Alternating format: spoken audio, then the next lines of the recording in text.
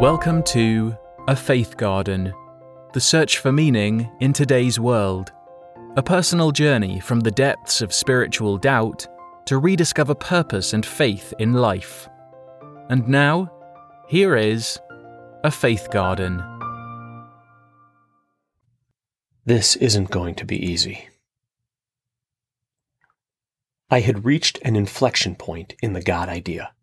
Initially, when the bottom fell out on my faith, I felt so lost. A relationship with God in modern times seemed impossibly far away. But slowly, a more nuanced belief in God presented itself. With time and work, I found an inspirational understanding of our Creator, which led me to the unique human sense of purpose called empowered immanence. Even with a faith in empowered immanence, I faced the toughest question of all, an issue of fundamental fairness. Most of us can agree that there is simply too much tragedy and suffering in this world. This may pose the greatest challenge in the search for God, leading so many to conclude, I cannot believe in God if this is the world God created. We live in a world corrupted by evil.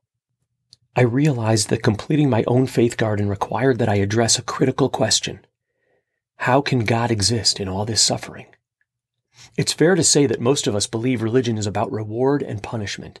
Essentially, religious faith means that if I do good, I should be protected and rewarded. And if I harm others and behave really badly, I will suffer the consequences. Well, if God is supposed to be perfect and just, why do I witness so much suffering everywhere I turn? Why do such bad things happen to the best people in my life? What kind of God would sit by and watch that happen? These are among the heaviest questions I ever asked myself. And if we've learned nothing else by now in these podcasts, attempting to answer these questions runs straight into the certainty of uncertainty. What I mean is that the answers will inevitably be matters of belief, matters of faith. I wanted answers that make sense, but understood that these questions stretch beyond anything we can know for certain. In the spirit of a humble faith, I will never suggest I know the answers to these tough questions. I will never tell myself I understand the mind of God. But maybe by sharing the way I believe Judaism reframes the personal, divine-human relationship, we can find inspiration and meaning as we move forward in life. For starters, Judaism finds meaning and purpose within the realities of the human condition. Earlier podcasts noted the Bible's focus on finding fulfillment in this world without mentioning salvation in an afterlife. In other words, Judaism insists on a framework of meaning within what we see and feel here on earth. That's why it doesn't sugarcoat or deny that bad things do happen to good, even really good people. The lives of overachieving immanence generators, the tzaddikim or righteous individuals in this world, are often tragic, painful, and bruising. But at the same time, those lives will be filled with blessings, spiritual intimacy, nourishing relationships, and remarkable tikkun olam. Given this complicated reality, the search for God should never become licensed to claim that what's bad is really good, to turn our earthly experiences inside out. Please don't tell me night is really day. We must resist interpreting every event in history with a happy ending bias, so that all suffering is for a good purpose. No person can be a pawn to be sacrificed on the chessboard of life.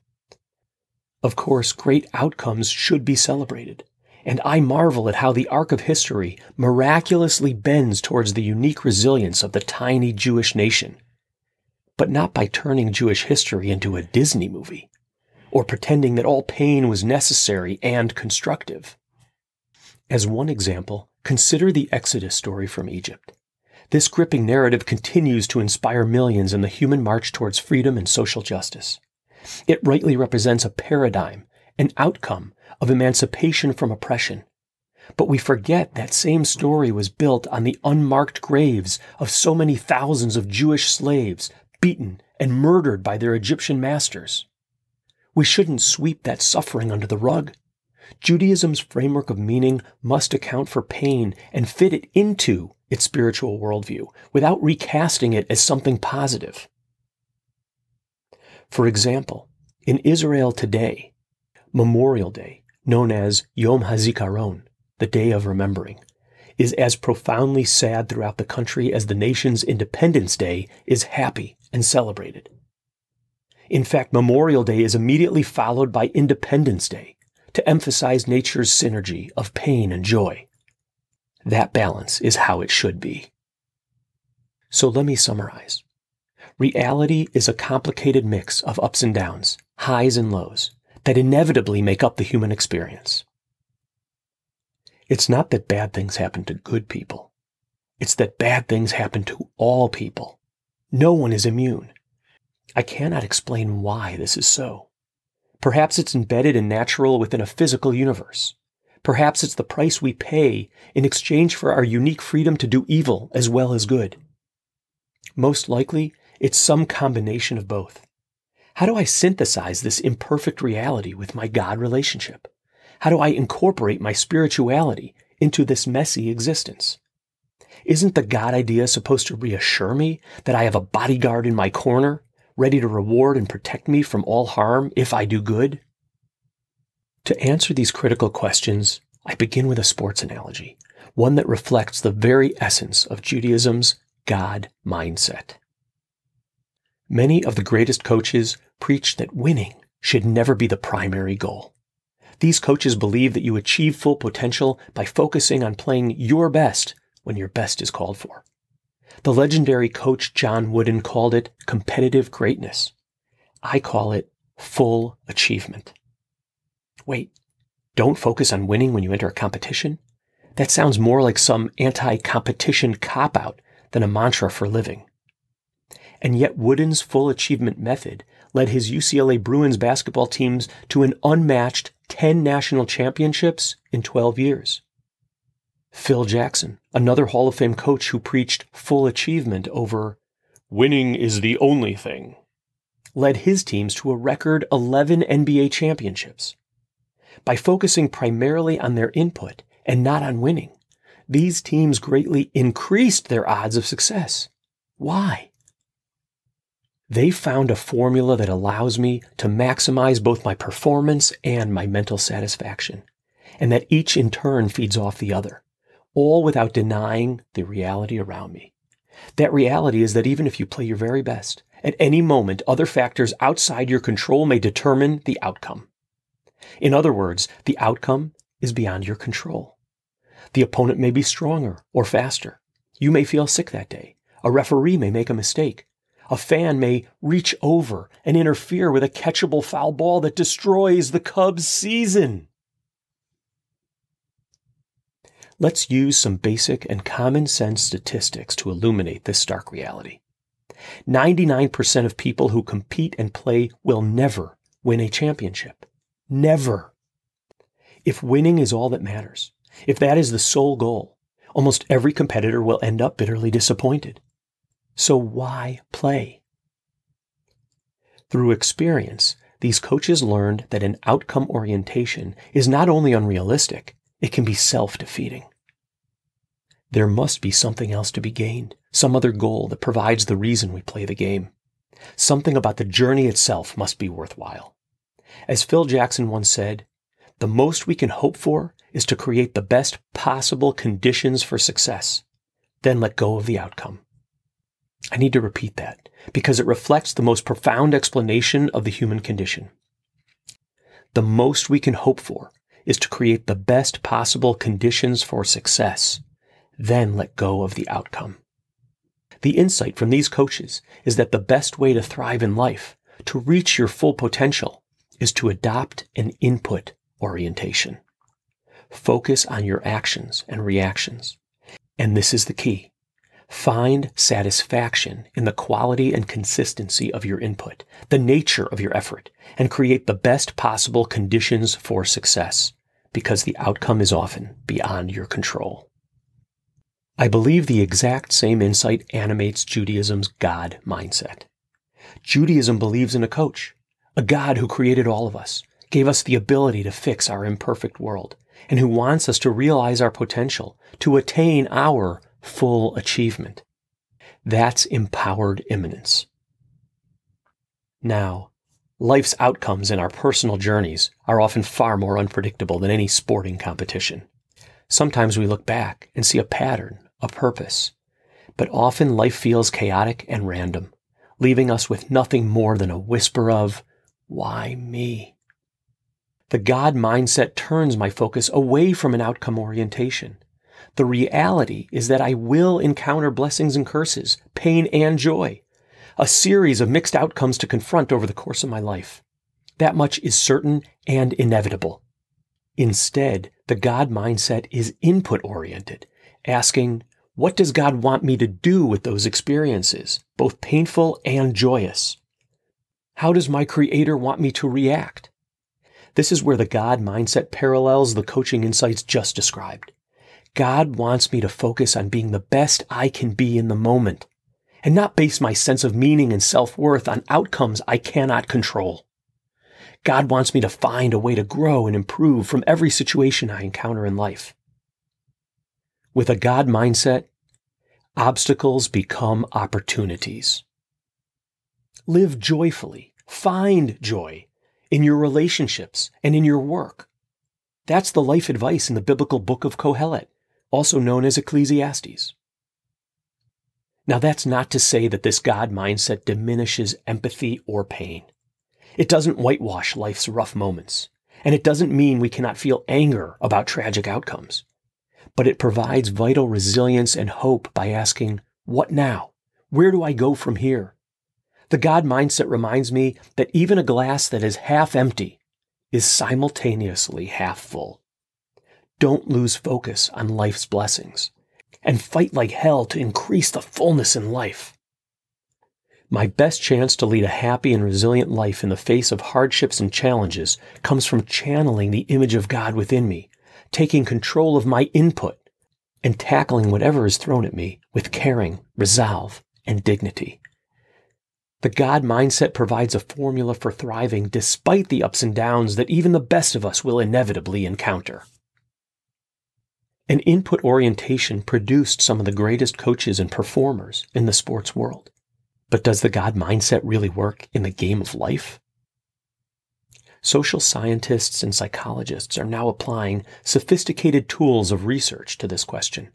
Using MRIs and EEG scans, researchers can literally see the God mindset's positive chemical effects on the functioning human brain. As mentioned in an earlier podcast, Dr. Lisa Miller of Columbia University discovered that a developed personal relationship with God is highly protective against addiction to alcohol and drugs. In fact, adolescents with a strong personal relationship to a higher power are 70 to 80% less likely to engage in heavy substance abuse. For teenage girls, a personal relationship with a higher power cuts the odds of depression in half. Research at Bowling Green State University found that a collaborative relationship with God creates the resilience necessary to overcome life's challenges. Other research studies show that people who regularly attend religious services give far more charity, volunteer more to help others, have lower blood pressure, less anxiety, less depression, and live at least 7 years longer than those who do not regularly attend services. Hundreds of rigorous and objective studies have reached similar conclusions. Apparently, Abraham and Sarah were really onto something 4,000 years ago. The God mindset does not guarantee mental or physical health, but the research shows it goes a long way in enhancing it, and it's more necessary today than ever before. As if trying to explain God in the context of human suffering wasn't heavy enough, let me dive into even deeper waters and discuss the challenge of finding meaning and purpose in the most unfair of human developmental situations. Empowered immanence creates the most inclusive perspective in addressing developmentally and physically disabled children and adults among us. Judaism stands for the idea that our purpose in life is to generate God's immanence in this world. In prior podcasts, we've discussed the ways we generate divine immanence in our flawed and finite world. Within that framework of meaning, we each have the potential to bring godliness into this world by acts of kindness and caring. But I would argue that the greatest immanence generators are not those who perform acts of kindness. Instead, it is those who inspire acts of kindness in others, those who bring out the very best humanity has to offer. No one inspires acts of kindness more than people with substantial mental and physical challenges. We shouldn't take that for granted. It wasn't always, and it doesn't have to be that way. Ancient Greek and other cultures reacted with unspeakable cruelty towards those they deemed developmentally undesirable.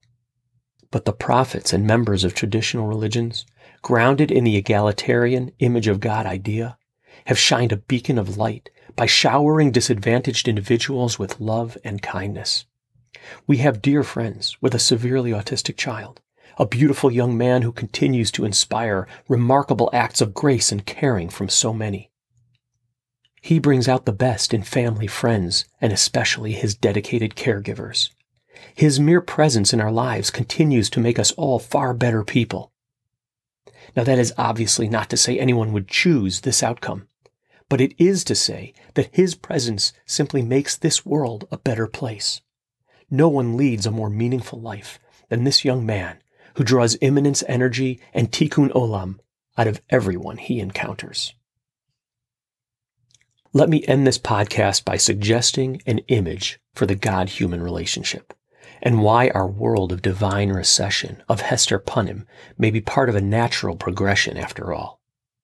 A survey of Jewish history from the Bible to today strongly resembles the evolution of a maturing parent-child relationship. The healthiest parent-child relationships are developmental, meaning they evolve over time with empowerment as the goal. There is strong early guidance that transitions into greater independence. The essence of this unique relationship is based on the love of a creator for its creations. And the influence of the parent continues even after direct contact ceases. It's crazy how closely the arc of the God-human relationship parallels that of a healthy parent-child. Our relationship with God has evolved over time, with biblical narratives that testify to early hands-on guidance, such as prophecy and miracles, followed by a gradual transition towards increased human independence.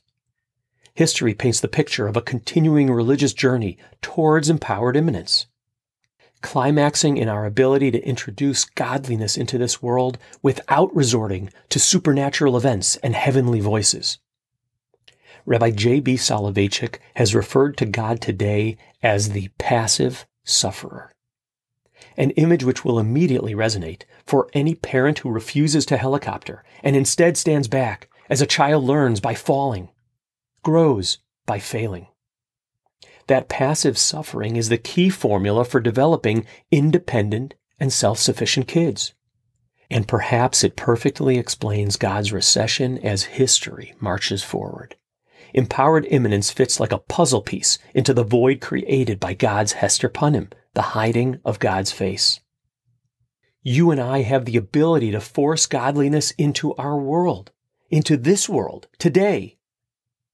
To not only make God relevant in this world of high-tech AI and virtual reality, but to actually make God impactful on our lives and those of our families, communities, and nations. In the natural order of things, my parents cannot provide hands-on advice and influence forever. At some point, I will survive them with the opportunity to continue or reject their legacy. But even after the direct influence ends, parents can still remain present and influential in life. This reminds me of a remarkable interpretation for the complicated idea of resurrection of the dead, or Techiyat HaMetim in Hebrew. How does anyone live on after death? What does resurrection even mean? They live on through their children and disciples, through those who speak out and teach in their name, who live their values, through those they inspire to live life as it should be lived. That is real immortality. Nietzsche declared God is dead, but he underestimated the parent-child relationship and the power of God's children to make God immanent in this world. The result?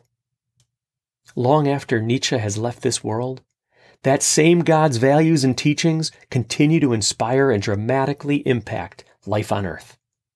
Judaism's God mindset generates God's immanence, answering the call that echoes deep in our souls. A Faith Garden was created and written by Dove Pinchot. If you found it intriguing, please rate and review us on Apple Podcast or your podcast of choice. And please spread the word. The search for meaning continues here.